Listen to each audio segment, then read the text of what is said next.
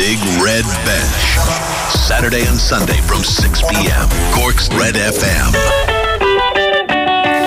You're very welcome along to the Big Red Bench this Saturday. What a day for Rockmount and for Cork Soccer. They've done the double. They've back-to-back FEI Intermediate Cup champions. We've Dylan O'Connell on the line, as well as manager Eddie Kennelly, to reflect on that historic achievement in Sligo. We round up all the results in the various championships, football and hurling, and of course Premier League action to look at. Also, it's currently Manchester United 0, Brighton 0, with about 68 minutes gone in the FA Cup semi-final at Wembley.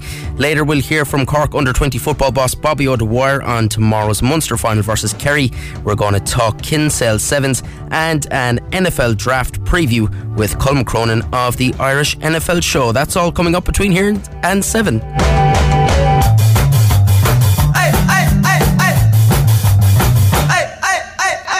It's Aidan here with you until 7 o'clock on the Big Red Bench here on Cork's Red FM. 0868 104 106 if you want to get in touch, at Big Red Bench on Twitter.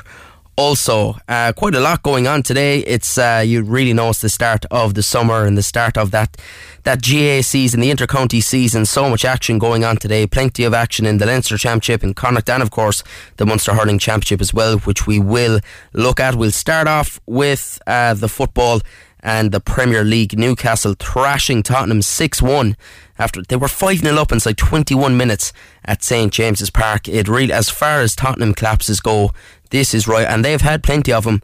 This is right up there. It moves Newcastle up to third, keeping Eddie Howe's side on course for Champions League qualification. Spurs now 6 points adrift of Champions League spots in fifth. Here is Stephen Goldsmith.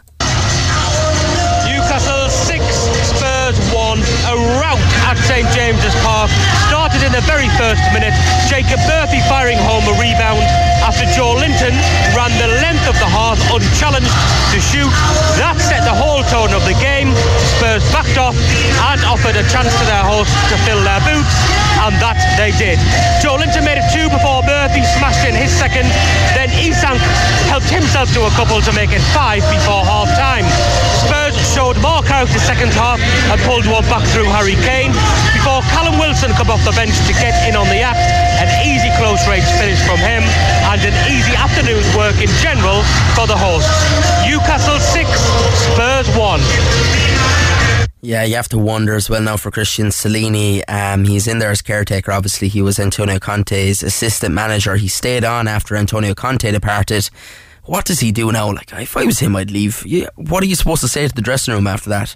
That is a shocking defeat. Like, as bad as Tottenham have suffered, and they've suffered a lot of bad defeats in their history in the last 15 years alone, but 6-1, 5-0 after 21 minutes, that is poor. And obviously, like, it's just one of those seasons where there's been a lot of those results. You think of those United results, 7-0 against Liverpool, 4-1 against Brentford even.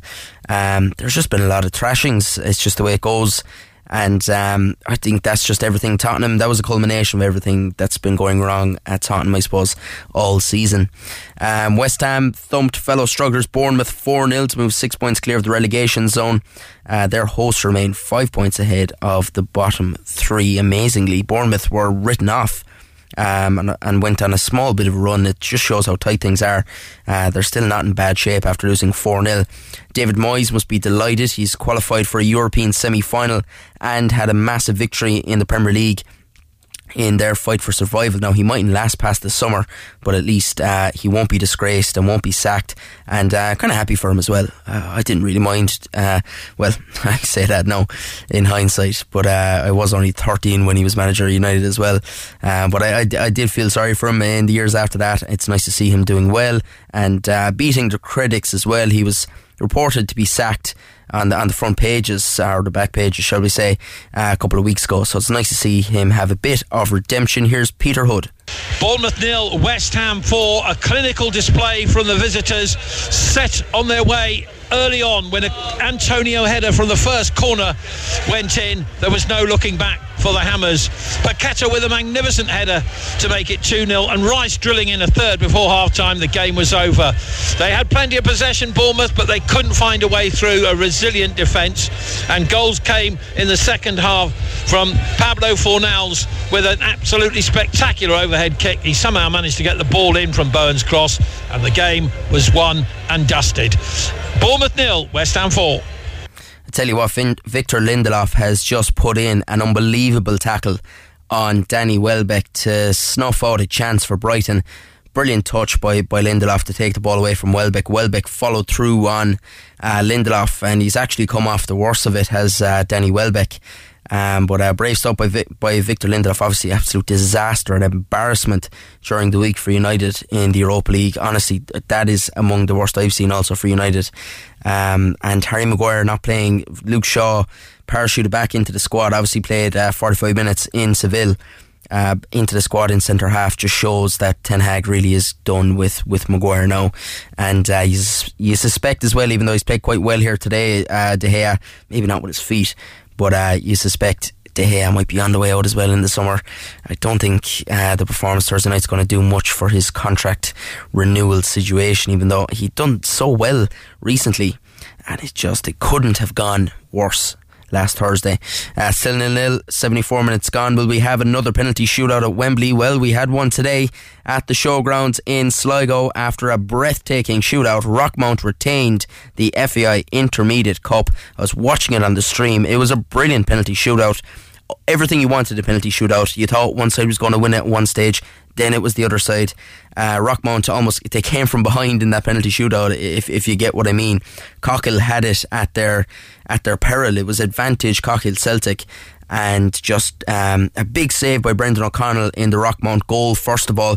That was followed by another miss actually by Rockmount, and you thought just as it was turning, next thing Cockle fired over the crossbar, Rockmount scored their next penalty, and then Cockle, the next Cockle United penalty, or Cockle Celtic penalty, was blasted against the crossbar and over for Rockmount to claim a fantastic victory. 4-3 it ended on spot kicks. It was 1-1 after full time. Man of the match on the day was Danny Ahern.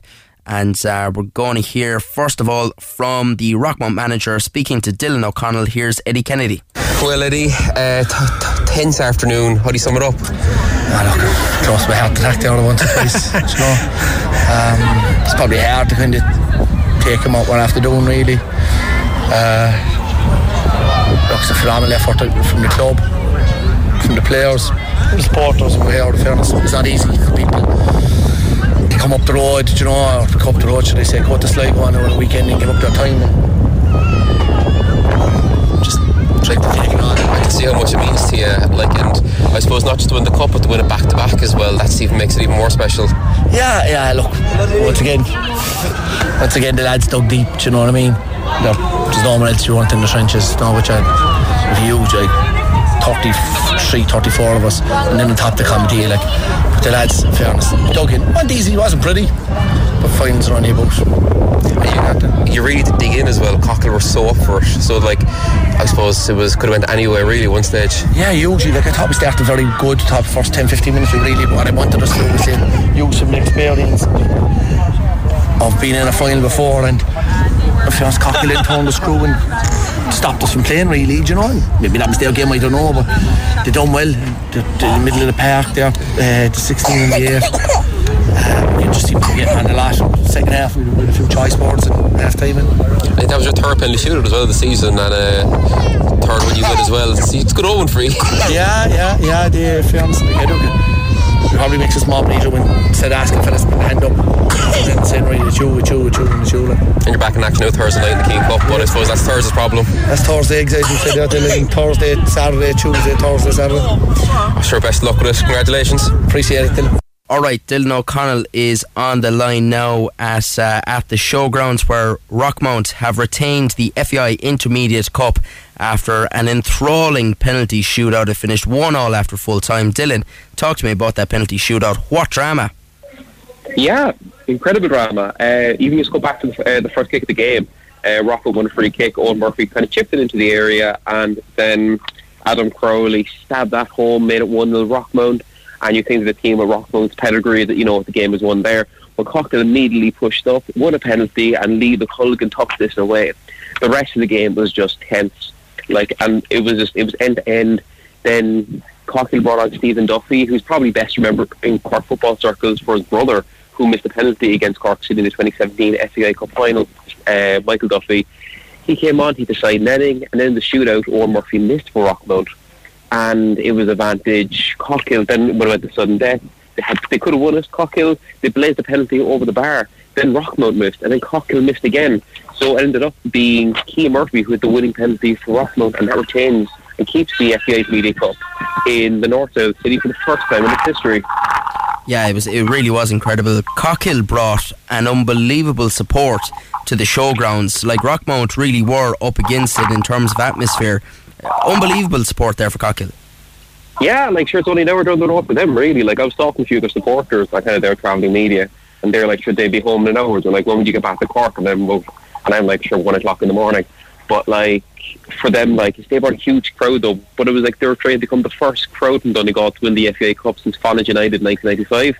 So there was a huge, and it was their first final as well. So it was a huge day out for them and everyone up in Bungrana. I don't think there was anyone actually left up there. Yeah, really, the stand was full, the green and white, the Celtic colours, I suppose, the traditional Celtic colours were there in show. Obviously big links between the county and Celtic, but yeah, incredible for Rockmount to go and to achieve that back-to-back in the face of that, and it's an incredible achievement. Dylan, just put that achievement in perspective for us. It really is amazing for Rockmount. Yeah, it's outstanding, and I suppose if you look at it, Eddie Kennelly took them over at the start of last season, and Rockmount hadn't won the FAI Media Cup since 2008, I think, off the top of my head, and they achieved their first one in 2000. So they don't have a long history in the competition with respect, and now they retained it for the first time ever. And the last team ever to retain it was the great Avondale United teams of about 10 years ago, which kind of shows how hard of a thing this is to do. And I was talking to Eddie Kennelly at the full-time whistle, and my forward to be in the Echo later on this evening probably, or online, and he was genuinely emotional talking to me over how much this meant to him and everyone connected with the club. Yeah, incredible stuff. Really massive day for Cork soccer, for Rockmount, for everyone involved there. Congrats to them. Dylan, amazing day to be there, I suppose, for yourself to be a part of as well. I imagine really exciting to cover that high profile or a high intensity final as well, for an FAI Intermediate Cup final, which probably doesn't get the credit it deserves. It was incredible drama and a great day to be there. Yeah, I suppose as someone from Cork, I was rooting for Rockmount, but because I love good local Cork stories, and they're great stories on the club. They have great players. Brendan O'Connell, I've spoken to him and interviewed him before for the Echo. He's a lovely man. The same with the Murphys. They're such a lovely team, and it was great to see them get it over the line because, again, it's just a good Cork soccer story. Absolutely. Well, Dylan O'Connell, thanks a minute for joining us on the big red bench, and safe home out of Sligo. Oh, thank you very much. Yeah, excellent stuff there. Dylan O'Connell from the showgrounds in Sligo, where Rockmount retained the FAI Intermediate Cup. Alright, 81 minutes gone. We could have more extra time here at Wembley. It's Manchester United 0, Brighton 0. Nobody really forging away at the moment. It's fairly loose in midfield, and to be honest with you, I'm a small bit nervous here that Brighton are going to nick something. That would be great. No, I suppose it's a pity that Sheffield couldn't upset the apple cart yesterday against Man City. Chance here, Solly Marsh cutting in. David De Gea with a great save there, followed through as well.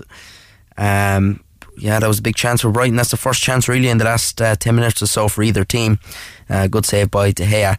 Alright, let's look at Gaelic games and plenty of championship action today. Galway through to the Connacht football final. They defeated Roscommon 113-19 at Dr. Hyde Park.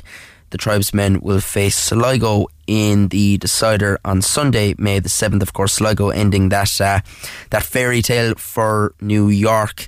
I didn't mean that, honestly. I did not mean that in that way, but anyway, it came out that way. It sounded quite good. Roscommon now enter the All-Ireland series as third seeds. Let's get a full-time report from the Galway Roscommon game. Here's Tommy Rooney. It is full time in Dr. Hyde Park, and Galway have beaten Roscommon by 4 points on a scoreline of 113 to 19 in this Connacht semi-final. Galway, who led by 5 points a minute into the second half, withstood a brilliant Roscommon revival and recovered once they went a point down to kick on in the last 15 minutes. Damien Comer was on fire, starting with 1-4 from play, and John Maher produced a brilliant performance, man-marking Enda Smith and kicking 2 points himself. Having not scored from play in the first half, Roscommon were a different team after the break. They scored 1-3 on the bounce as Kieran Murtagh finished a brilliant move in the 42nd minute to send them ahead. Galway eventually settled as Matthew Tierney stood up to kick 2 fine points before Damien Comer reacted first to a ball off the post to finish to the net. Galway will go on to play Sligo in the Connacht final on Sunday, May 7th, as Roscommon enter the All-Ireland Series as third seeds. Full time in Dr. Hyde Park, Galway have beaten Roscommon by 113 to 19. Yeah, elsewhere in Ulster, Down progress to the semi-final there after 2-13 to 1-11 win over Donegal in Newry, which is a massive win for Down. It is a shock, but it's not a massive shock considering the state Donegal GA is in at the moment. In Leinster, Louth came from behind to beat Westmeath 2-10 to 1-11. In their football championship quarter-final at Park Telchin. Kildare are through to the Leinster semi-final in Croke Park next Sunday after seeing off Wicklow 117 to 10 points at Cullen Park. Dublin also progress after trouncing Laois at Moor Park 4 goals, 30 points to 2-9. Yeah. Ooh, that's a big one. Offaly got the better of Meath and Tullamore. This is a bit of a disaster for Colm O'Rourke, isn't it? Offaly beating Meath and Tullamore 110 to 8 points. Not a good start in Colm O'Rourke's first ever championship match as Meath manager, and I would say they're very likely now to be put into the Telchin Cup, if I'm not mistaken. I should have probably read that before I came on air. And also, it could have a bit of a bearing on Cork's standing as well. So I might have a quick check of that as we hear some of the audio. Let's hear first of all the full-time report from Limerick and Waterford. Of course, 40-man Limerick coming out on top against Waterford 118 to 19 points at the Must Have Seen a Hurling Championship clash at Semple Stadium. Red card for Gerard Hegarty and the Waterford doctor.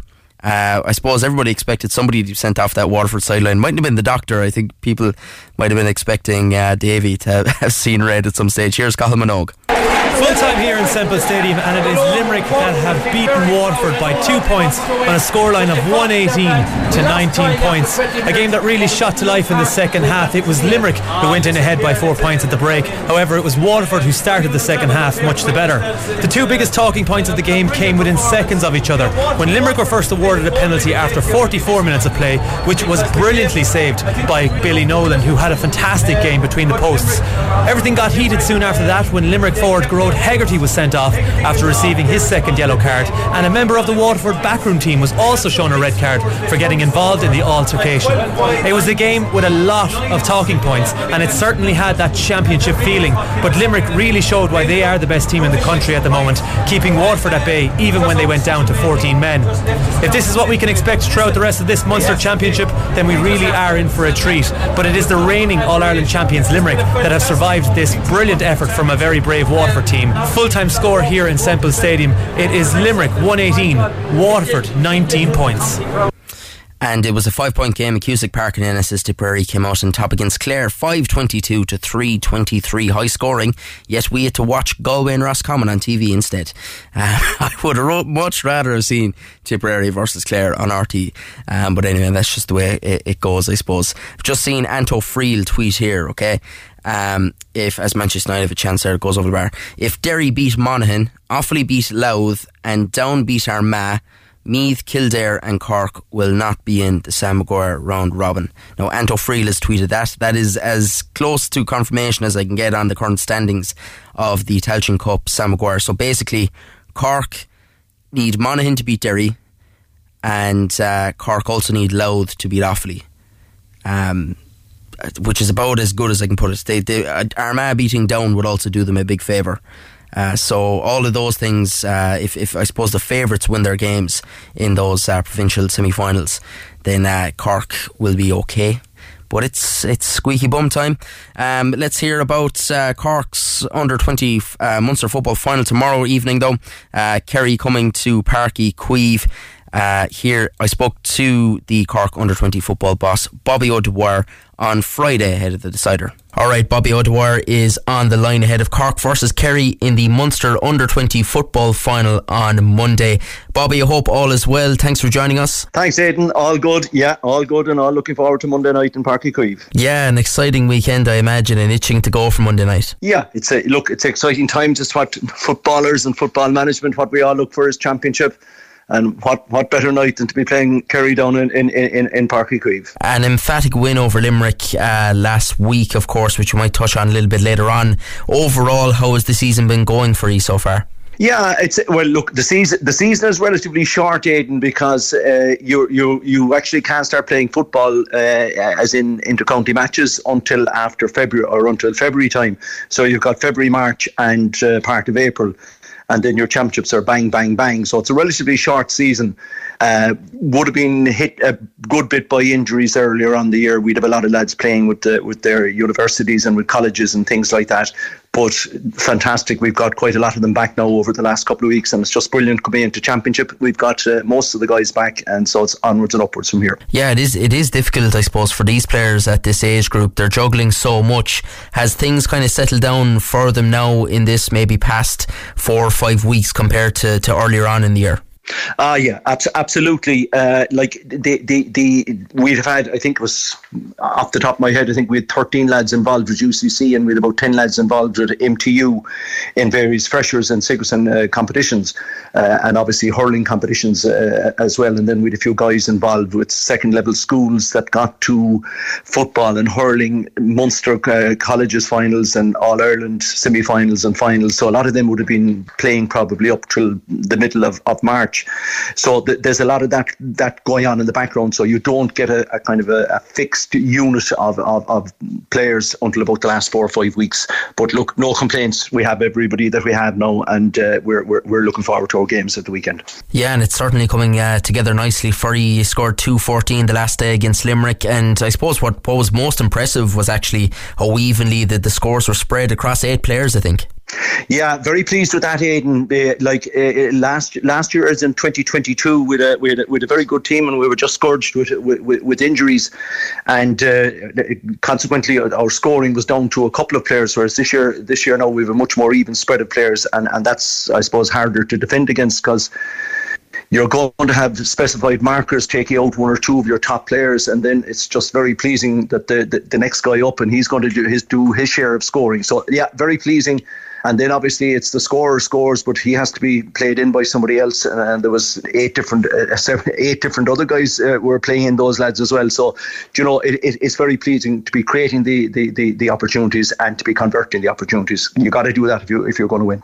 Kerry had a very different day out against Clare in their semi-final, and I suppose they were tested a lot, especially the last line of defence, where they didn't really pass a lot of the tests some of the times, and Clare ran in I think 4 goals altogether and went extra time. Have you looked at that, and will you target that difficulties they seem to have in the last line of defence last Monday? Yeah, look, we'll be looking at their game, we'll be looking at the videos, and we'll be just trying to see where we think we can get advantages or opportunities, no more than the same. Kerry will be doing the same thing with us. I guess one of the things being road tested like that is that where you do make mistakes in a game, the players and the management will get together the next training night, and you'll sort out those difficulties fairly quickly. So every game takes on a life of its own. Yes, wherever we can take an advantage, we'll be looking for it. As I say, no more than Kerry will be trying to take advantage of where they perceive their opportunities will be with us. But we'll road check them all right on Monday night, see where we're going. Overall, then, I suppose a Munster final in Páirc Uí Chaoimh against Kerry, you won't have to do too much motivating. No, it's fantastic for both teams. Look, both counties, neighbours.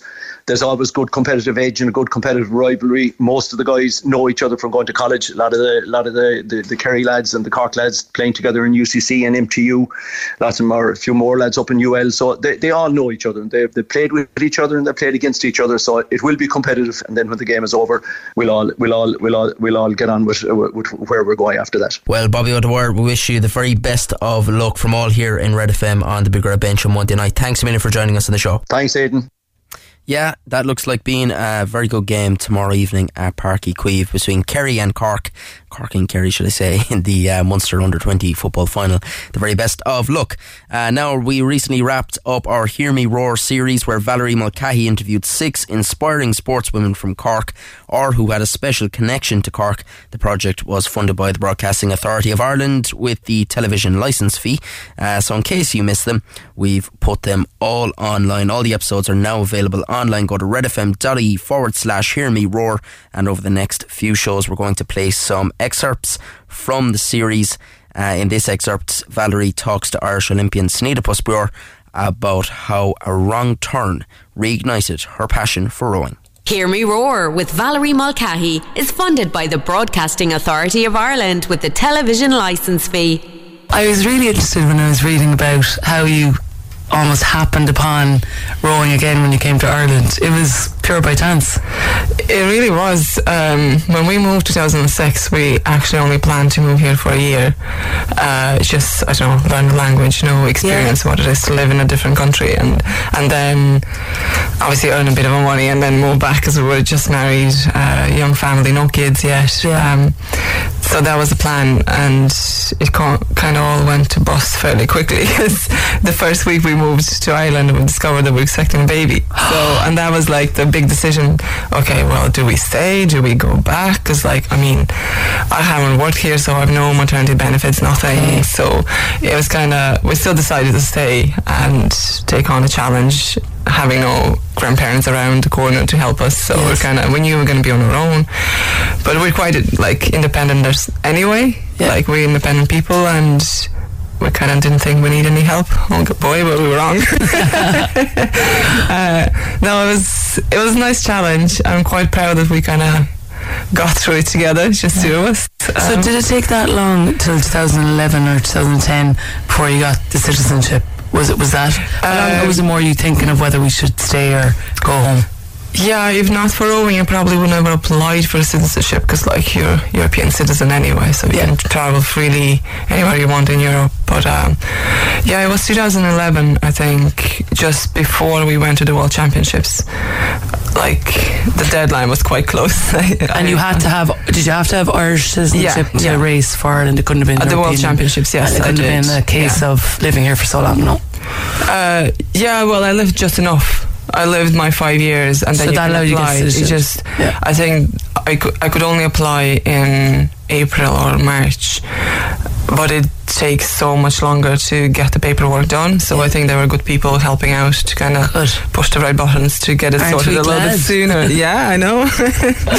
Sneeda had actually stopped rowing before she moved to Ireland.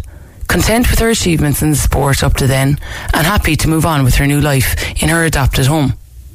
But a wrong turn on a trip to Dublin Zoo changed Sneeda's destiny. Oh yeah, so we moved to Ireland, so I stopped before that, because I just thought, I got my medal at under 23s for Latvia, and we won the student university championships in 2004. I'll talk to you about that in a while, yeah. Okay, and I thought, I suppose I reached my potential here, so I'll just focus on family now, and was just in love, and and just focusing on the things like work, all those exciting things that you do, and spending our weekends together and stuff.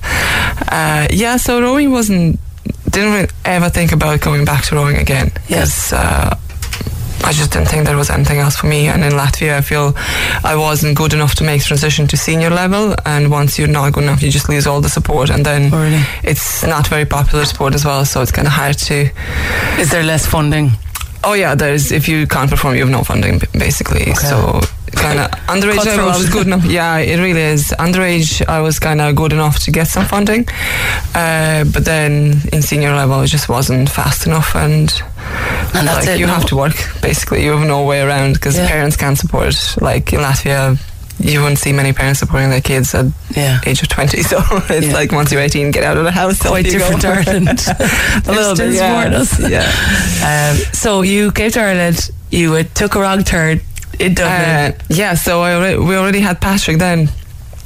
And I was pregnant with Daniela when the same friend that's visiting me now. So we went to the zoo and we took the wrong turn. Well, actually, it might have been a different friend. Sorry. It's okay. We can thank her.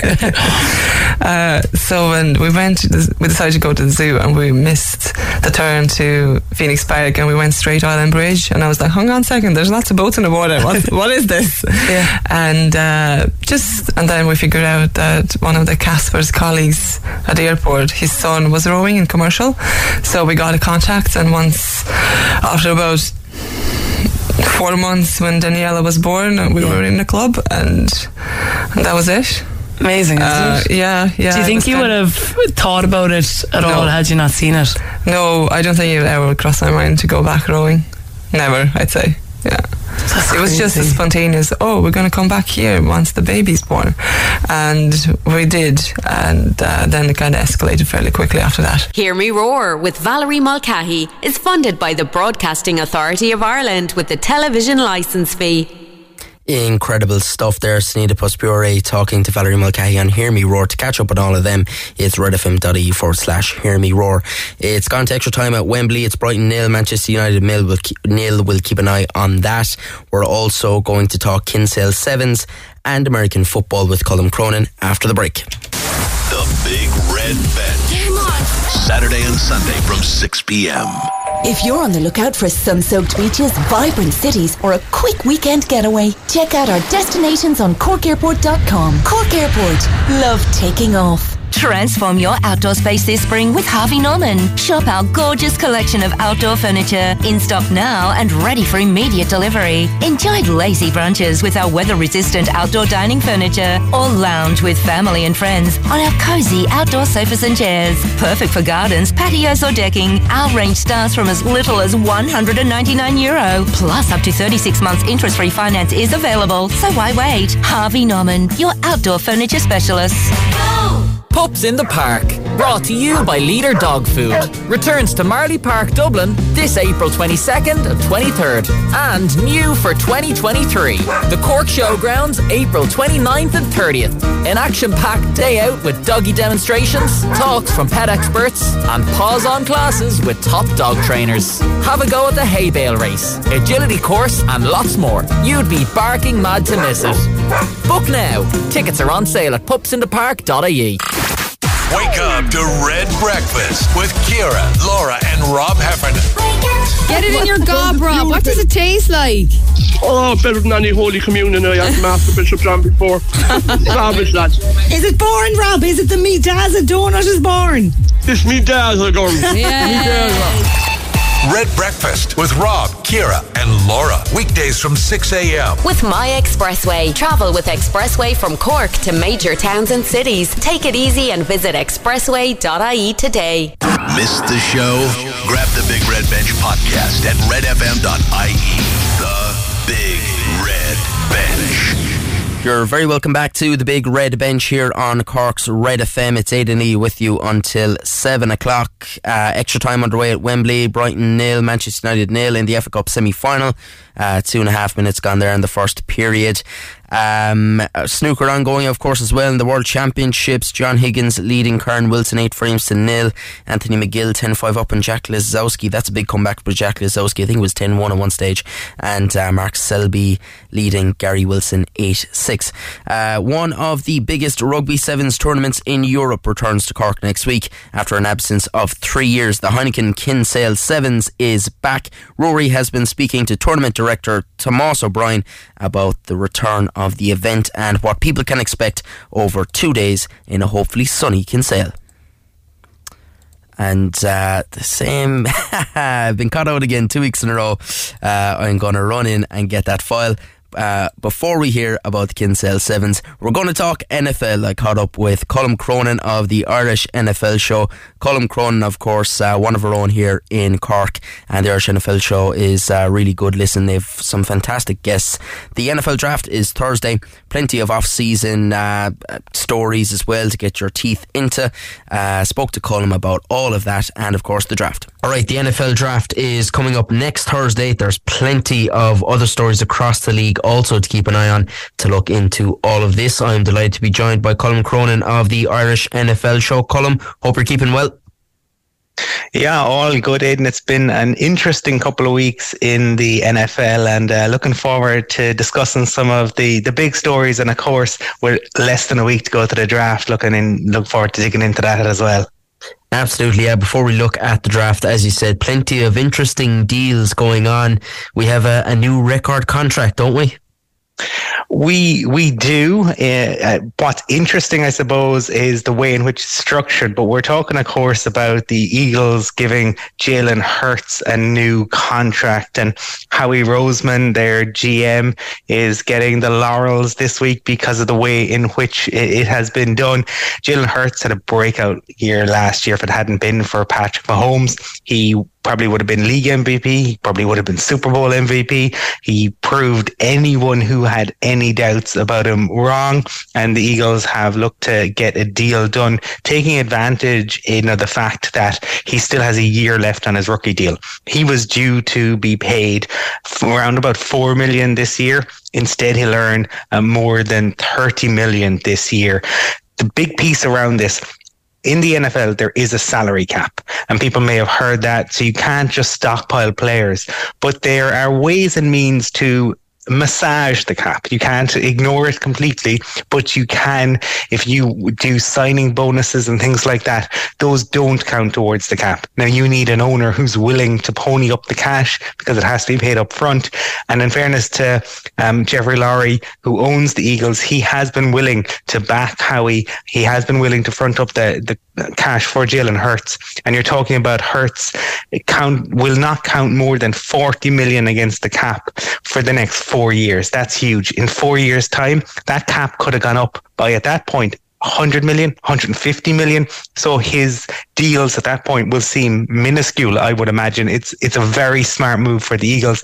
It gives them the certainty and allows Jalen Hurts, a guy who was taken off the field at halftime in the national championship game in college, and went on, supported his teammate Tua Tagovailoa as they came back to win that game. And he has shown incredible resilience. He's well deserving of this contract. What other big moves have we seen? What teams do you think, what franchises have been making the biggest impact so far? I suppose, look, everyone's probably going to look at the Panthers going up in the draft to take that number one piece is, I think, the big talking point of the off season, and we'll get into the draft in a little bit. The other side of things, since I last talked to Aidan, is the free agency moves. And that's where you saw the Denver Broncos, whose owners own Walmart. They spent big. A team that has really struggled over the past 6 years, been a playoff drought, second longest playoff drought in the NFL, only to the New York Jets. They went out, spent big on their offensive line. Russell Wilson took a career high and league high sack total of 55 sacks last year. They spent a lot of money on him. They need to ensure that they protect him. They've endeavoured to do that this off season. I suppose the other talking point that some listeners may be aware of is the Aaron Rodgers. I think it's safe to call it a saga at this point rather than a story. He is due to go to the Jets if the Packers and the Jets can get a deal done. By all accounts, over the stories over the past couple of weeks, the deal was done, and then Rodgers went and scuppered it by saying that he was 90% retired. That gave the Jets the yips. They worried about giving up so much compensation for a guy who had 1 foot in retirement. Would he only play one more year? And apparently that has been the sticking point between them and the Packers, trying to figure out what the compensation is going to look like for a player who, was back-to-back MVP but had something of a disappointing season last year. The Jets will hope, I mentioned them earlier, 11 years since they were last in the playoffs. They have a seriously talented roster. It's QB where they've been struggling. They're hoping that by bringing in Rodgers, they can make it to the dance, as we call it. But they are going to be in a tough division, certainly. The other talking point is a deal that hasn't happened, and that is Lamar Jackson, because Lamar Jackson is a phenomenal quarterback. He's still so young. He's a former league MVP, and the Ravens have not been able to get a deal done with him. This is kind of all played out publicly. When John Harbaugh sat down with the media, just as he was sitting down, Lamar hit send on a tweet which said that he had requested a trade from the Ravens. That meant that Harbaugh's media meeting was dominated by that. The Ravens have responded, I suppose, trying to woo Lamar. They brought in Odell Beckham, and we know that is something Lamar wanted. Can they get a deal done? The fact also that nobody else has been willing to pony up the money for Lamar is a talking point in and of itself. And the NFLPA, the Players Association, are making noises around potential collusion. So there's all sorts going on with the Lamar Jackson contract, and will we see him play for the Ravens next season? Yeah, the Lamar one's interesting. He's very impatient. It seems if he actually would just wait a couple of years, like you said, the salary cap is going up, isn't it, over the next number of years? I think year on year it's increasing. So a bit of patience on his side, would see him. And there's jokes being made when the Jalen Hurts contract was announced that Lamar would have probably rejected it, which is probably true, because the guy thinks he should be getting paid $1 million a minute. I think some of it comes from probably seeing what other teams have done with their QBs. He's in a division with the Bengals, and in fairness to the Bengals, they got Joe Burrow. They put weapons around Joe Burrow. They went out and got who Joe Burrow wanted in the draft, and they have sort of reaped the rewards for that. For Lamar, he went on to be the youngest ever league MVP, and the Ravens didn't put any other talent around him. He really hasn't had a lot to work with, especially at wide receiver. And I think maybe that is some of the frustration. I think that's why they've gone out to get Odell. They're trying to build bridges. I think it's more than just the money for Lamar. But that's what makes it a little bit difficult as well. And that's what means that he is more likely to sit. We see a lot of these contract situations play out, and guys have to play on the franchise tag.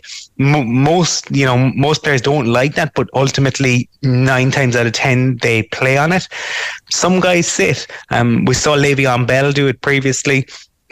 It's not beyond the realms of possibility. I still think it's more likely Lamar plays, but it's not beyond the realms of possibility that he could choose to sit out rather than play on the tag.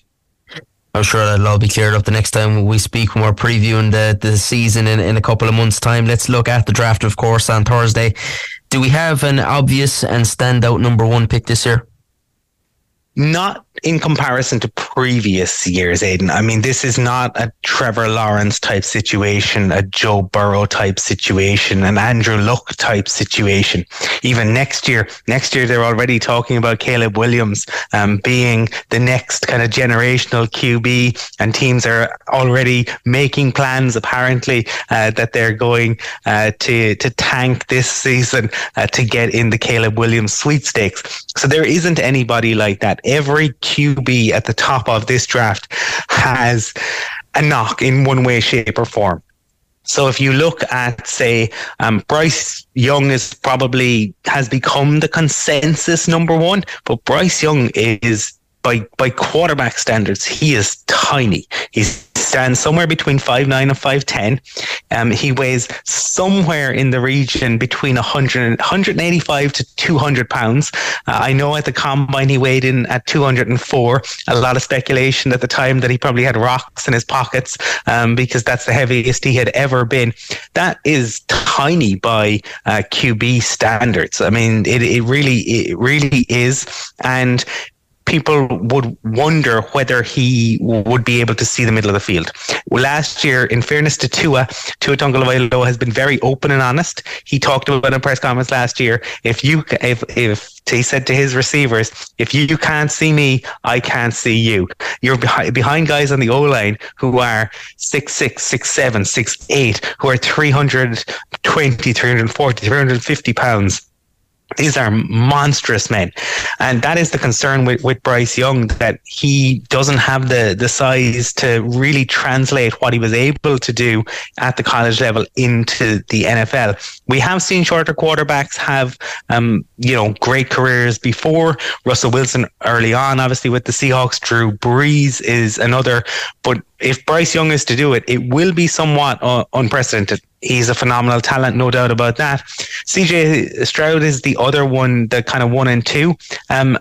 Early on in the draft process, he was probably the consensus number 1. Over the past couple of weeks, though, a lot of media stories surrounding him. Now, this always happens, Aidan. It's one of the interesting things around the draft is you get media stories, you get people looking to knock players. Sometimes it's opposing teams who want the player to drop to them because they have a higher grade on him, and they're hoping that maybe they can scare some other teams. So it's called lying season at this time of year. You don't know how much stock to put in any of that. So those are the 2 QBs. Previously, the kind of premier defensive player was Jalen Carter. Jalen Carter was considered an absolute all-star on defense, but Jalen Carter has had off-the-field incidents. There was a car accident where people died, and obviously that is first and foremost for those that passed away and their families. That's the biggest issue. But obviously that impacts on Jalen Carter himself. And he has to deal with that. And he's been going through that. And as a result, he's kind of ballooned in weight. At his pro day, he really didn't perform to the level people expected. That has raised questions around him. So ordinarily, those would probably be the guys who, would be the standouts, but there are question marks. Bijan Robinson might be the most talented player in the entire draft, but because he's a running back and that's a position that's not so highly valued, people are speculating as to, where exactly will Bijan go. It's amazing, because a couple of seasons ago, a matter of 3 or 4 seasons ago, running backs were liquid gold. You couldn't get enough of them. Think of when Saquon was drafted by the Giants, and it's amazing how quickly the league has changed, and it's just all about passing. It's all about passing offense and passing defense. That's what players are judged on now.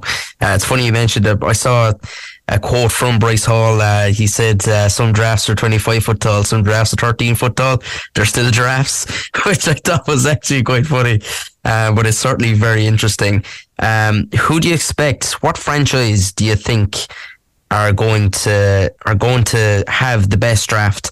Who can you see making a big hames of it? I suppose everyone is there's been a lot of speculation that the Texans might not take a quarterback at number 2. That has been one of the big talking points this week. Now, we've been fortunate to have had Ian Rappaport on the show. He doesn't know where that talk is coming from. We had Connor Rogers on with us from NBC Sports. He thinks that the Texans absolutely will take it because Nick Caserio is not going to get another year if the Texans don't do it. But is there no smoke without fire? That's certainly one to keep an eye on. The Cardinals are scheduled to pick at number 3. Will somebody look to take that pick from them by giving them a haul? The player we haven't mentioned at this point is Anthony Richardson. He is a quarterback out of Florida. He's a gifted, talent-wise, gifted, but he is very raw. So you need to believe that you can coach him up. He probably, if you were just going off of the raw skill set, he's the guy you'd go for. But he doesn't have the tape and hasn't had the success that Bryce Young or CJ Stroud have had. So that would be the concern. Also, what are the Raiders going to do at 7? We know the Raiders very often take guys in the first who people didn't have a first round grade on. We've seen them do that time and time again. And if you look at some of the drafts from kind of 2017, 2018, 2019, none of those guys are still on the Raiders, and that's an area they need to improve on. And everyone, I suppose, is going to look at the Dallas Cowboys and Jerry Jones and think, Bijan, you're saying that the league doesn't value running backs in the same way. You're absolutely right. But one guy values them above all else, and that is Jerry Jones, the owner of the Dallas Cowboys. And if Bijan Robinson is there when the Cowboys are drafting, I don't think Jerry could help himself. And if Jerry feels that Bijan might be gone, don't put it beyond Jerry Jones to go up and draft a running back when the entire league is saying, it's running back by committee and the offensive line is going to be the most important piece. Jerry likes to think differently. Also, tight ends have come back into fashion because of that protection they can give, and obviously an outlet as well on passing offense. And is Darnell Washington the guy who literally seemed to just shove the kind of tackle bag, or what did that yoke that they shove back anyway? They showed a load of tight ends pumping and pushing legs, and Darnell Washington literally just went at it with his hand and pushed it back. Like, the guy looks like an absolute monster. Yeah, it is a tight end class that's getting an awful lot of attention, because over the past couple of years, tight end classes have maybe had one or two guys, but nobody who's Kyle Pitts was supposed to be the standout. It hasn't really happened for Kyle Pitts as yet. It's one of the positions that probably alongside quarterback, where it's really difficult to know how they're going to transition into the league. It's because you're required to do so much as a tight end. You have to block, and you have to catch. You have to find space. There's so much to it, and we've seen guys who maybe kind of underperformed in college, but have gone on to have really successful NFL careers at the position. Michael Mayer is the other name that people might want to keep an eye on there. He's out in Notre Dame, and he could potentially go in the first round as well. He's another guy who, there have been some stories around, and he's dropped down draft boards a little bit, which is surprising. Again, is that people looking to, get him there? Because if you look at the two teams who made the Super Bowl last year, Aidan, again, you're talking the Chiefs and the Eagles, both of those had that superstar tight end. They make such a difference, especially when you're in the red zone, to give you a target to catch the ball in the end zone. That's why they're so important. And I think this year will be really interesting to see, how many of them might go in the first round. Absolutely. Well, look, it's like you said, if ever you want to start getting into the NFL, the draft is a good way to start it off, because it's a long old off season, and the draft kind of can break it up a small bit. Also, if you want to learn just the inner workings of the draft, Draft Day with Kevin Costner is actually a really good film on learning how the draft works. It's before I ever watched the draft, I actually watched that film. It's really, really good. Gets into, like you said, all of that stuff about lying season, putting out stories about players, putting teams off of players. It's great drama, and we mentioned this last year as well. You'll see all those great shots of guys who go to the draft itself, guys who stay back in the living room with their family. There'll be cameras there. And the human element and that emotion element is massive, and obviously it's America, so they like to dramatize things, don't they? Yeah, absolutely. You'll hear all the stories. As soon as a guy is drafted, you'll get all the backstory. There'll be the adversity that he overcame, whatever that particular challenge was. The thing about it as well, though, Aidan, is that what you'll find, right, the draft is taking place on Thursday night. On Friday, all the teams who drafted, it'll be exactly the guy they wanted. They can't believe he was available when they were on the board, and they're so excited about the career that he is going to have. What I would say to people is, it's 4 years time when we'll really know. Of course there'll be some standouts, but ultimately when you're assessing an overall draft class, it's 4 years later, when guys are coming to the end of those rookie contracts, that you really know whether they're actually made a contribution to their team, whether they're getting a second deal. Because for an awful lot of these guys, they will get drafted, but they may not get a second deal. Absolutely. Well, like I said, we'll know the exact shake up of it all when we're doing our preview for the season in a couple of months' time. Colum Cronin of the Irish NFL Show, thanks a million for joining us on the Big Red Bench. Always a pleasure to talk to you, Aidan. Yeah, great to catch up with Colum once again. It's gone into the second period of extra time at Wembley. It's Brighton 0, Manchester United 0 in the FA Cup semi-final. And as previously stated, the Heineken Kinsale Sevens are back. And Rory has been speaking to director Tomás O'Brien all about 2 days, the 2-day event that will be happening hopefully in a sunny Kinsale. All right, one of the biggest Sevens tournaments in Europe returns next week. Kinsale Sevens is back after an absence of 3 years. Delighted to be joined on the line by Tournament Director Tomás O'Brien to talk about the event. And Tomás, how good does that sound? After 3 years, the Sevens is back. We're delighted to be back. It's been a long time. The world has changed totally post-COVID. We're thrilled to be back, and we're delighted that so many people get an opportunity to come for the first time. There's a lot of 18, 19 and 20-year-olds who've never been, so now they can come. We have over 40 teams, so we're excited by that. And I think we've remembered everything, and all the pieces are being put into place, and the marquees are going up this week. And what have been, I suppose, the biggest challenges, in getting the tournament back up and running after a 3-year absence due to COVID? Well, the first problem with everything is cost. Costs have gone way up. We had to be very careful in booking items and ordering items and purchasing things. It's a very expensive environment to be in now. We're delighted that all our normal suppliers are still in business and can help, and they're always wonderful. We're lucky to have them, and we work very well together. Other challenges are getting teams back. We've had 60 and 70 teams, and over in the past. This year we're over 40, but we're delighted with that because it's our first year back after a 3-year absence, and it's just good to get up and running again and see how we're going. And just how frustrating was it, Tomás, I suppose, when the years are ticking by in 2020, 21, 22, that you couldn't run the tournament? Yeah, well, it was very frustrating initially, but we took the call early after Christmas the first time. We had to cancel before we had ordered anything or whatever, and then it's frustrating for a couple of weeks, and then you put it out of your head, and then the May Bank holiday weekend comes and you're twitching and jumping around the place wondering what am I doing today? I should be doing something else. And then the following year it was the same, and the third year it was pure safety, and just in case we were going to be one of the first festivals back, as we always are at the early part of the year, the Maybank holiday weekend every year.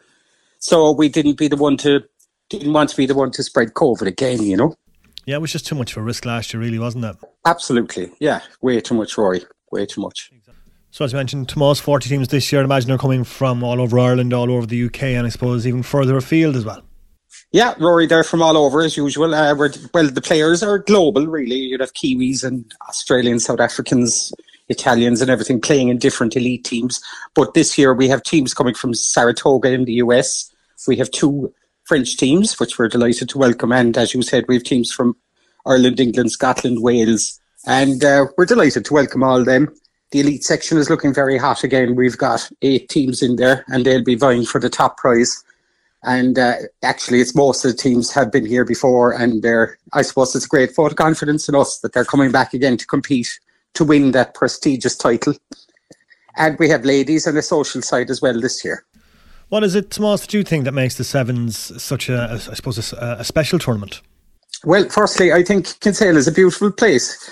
You have this gorgeous seaside town in the beginning of West Cork on the Wild Atlantic Way. It's a beautiful place to come to. It's a small club. It's a junior club. People are friendly. It's run by volunteers. And I think that's a huge thing. Volunteers are always vibrant and happy, and they go about their work and they do their either 12-hour shifts or 24-hour volunteers hours over the weekend, or 3 or 4, whatever people can do. And I think when people find out, especially our visitors, that you're dealing with a volunteer, they're always delighted to talk to them. They talk about rugby, and they get tips as well for when a lot of our players come back with their families later on in the year and in future, and then go on to do bigger rugby tours around Ireland, you know. So it's just a special place. Yeah, it certainly is. And just a buzz around the town as well. That weekend is magic, Tomás. Exactly. And I mean, if you're staying in town over the weekend, you literally can't get lost. It's a small medieval town. The streets are narrow. You know, people will tell you where to go if you're stuck and whatever. And sure, with technology now, I don't think anyone gets lost. This week, Tomas, you've been putting up signs around Kinsale to remind people that Kinsale is a very special place, advising people not to get involved in disorderly conduct. How important is it, Tomas, to get the message out there for everyone, I suppose, to be on best behaviour across the weekend? Well, Rory, we've always encouraged that. That's why everyone at the event has got a wristband, and that's a way of us tracking them, you know, if they do misbehave or whatever, and it's an aid to the Gardaí if they are out of line downtown later on or whatever. It's very important because, like, we run a fun tournament. It's a rugby festival, and it promotes camaraderie between clubs locally and around the world. And that's what we want, you know, and it's run by volunteers, and we get funding out of this great event to run our club, to build our fine facilities, which we're always adding to and maintaining, and we have other plans for other bits down the road. But it's a very important thing to us that everybody behaves themselves properly. And I suppose with an event this size, you're always going to get a bit of hassle here and there, but it's just about minimising that over the weekend, I suppose, Tomas. Exactly, and once you can minimise it and have the resources in place, we work very closely with the Gardaí, local business and council and everything. So I think a lot of our team have been meeting with all of these other bodies in town to make sure that everything's in place. The Irish Guide Dogs for the Blind, Tomas, this year's charity partner. How important was it to get them on board this year? I think it's very important because the Kinsale branch of it have just started. I think this is their first opportunity at a major fundraiser, and we're delighted, seeing as they're new and they approached us early on. So we always partner with someone, and I think everybody knows the Guide Dogs are a great charity, so we're delighted to be associated with them, and we hope that people are generous towards them over the weekend. Tickets available on kinsale7s.com. Obviously, Tomas, you're encouraging as many people, I suppose, to get down and enjoy the atmosphere over the weekend. Exactly, it's a fabulous atmosphere, and we're hopeful for good weather. And once we get all the ingredients come together, once the whistle is going, the rugby's on, the crack is there, and it'll be a bumper weekend for Kinsale. Magic stuff, Tomas. Thanks for talking to us on the Big Red Bench today. Cheers, Rory. Take care. The Big Red Bench, Saturday and Sunday from 6 p.m. Cork's Red FM.